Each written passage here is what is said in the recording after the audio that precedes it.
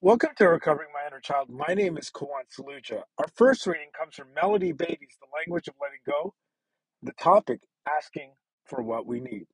One evening, I was alone, weary, and exhausted. I was in the midst of extensive traveling, disconnected from friends and family. I'd flown home from the evening, but it seemed like nobody noticed. People were used to me being gone. It was late at night, and I began arguing with God. I'm out there working hard. I'm lonely. I need to know someone who cares. You've told me to tell you what I need, and tonight, God, I particularly need the presence of male energy. I need a friend, someone I can trust to care about me in a non sexual, non exploitive way. I need to be held. Now, where are you? I lay down on the couch and closed my eyes. I was too tired to do anything but let go. The telephone rang minutes later. It was a former colleague who had since become my friend. Hey, kid, he said, you sound really tired and needy. Stay right where you are. I'm going to drive out and give you a foot rub. It sounds exactly like what you need. Half an hour later, he knocked on my door. He bought a small bottle of oil with him and gently massaged my feet, gave me a hug, told me how much he cared about me, and then left. I smiled. I had received exactly what I asked for. It is safe to trust God. Today, I will remember God cares about what I need, especially if I do.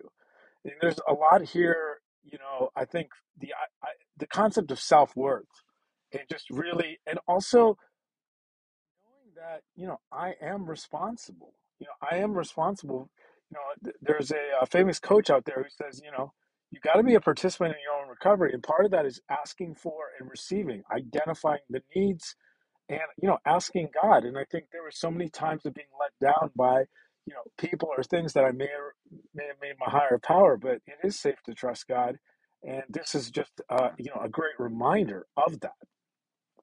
The next reading also comes from Melody Beatty's The Language of Letting Go, and the topic is religious freedom, a power greater than ourselves, God as we understood him. These words introduce spirituality in the 12 steps. They're the first two references to God, and they are worded that way for a reason. We each have the freedom to define and understand our higher power, God as we chose. That means we do not bring a religious affiliation into our recovery groups. That might be the biggest thing in the 12 steps is why don't you create your own concept of a higher power? And really like being so confused and confusing God and this, I learned in Hoffman process about transferring. We transfer, whether it's, I might transfer an authority figure in the workplace to an authority figure in the household. And I think the most dangerous one is transferring the authority figure at home to God. Someone once told me that we have five senses or higher power. We have five senses, and higher power has a million senses, so we're never going to understand. So back to that old reading is just to pray. Back to the reading. We each have the freedom to define and understand our higher power, God as we chose. Before I went to the rooms, I didn't know that. And, what I've learned is having a relationship with yourself, having a relationship with God are two of the most important relationships. And the rooms gave me permission to do that. That's why I keep coming back.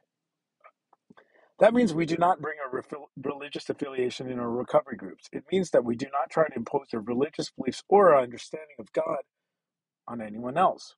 We do not use our groups or meetings as a soapbox to gain religious converts. Yuck. We do not try to force the particulars of our religious beliefs on others. We give each person the right to a personal understanding of a higher power and ourselves. Today, I will respect other people's understanding of God as well as my own. You know, I will not allow others' judgments of my beliefs to cause me anxiety and distress. I will seek to grow spiritually in recovery with or without the assistance of a particular religion or denomination. And I guess, like looking for that validation or codependency. And the thing is, in the big book, it says we can define our own higher power.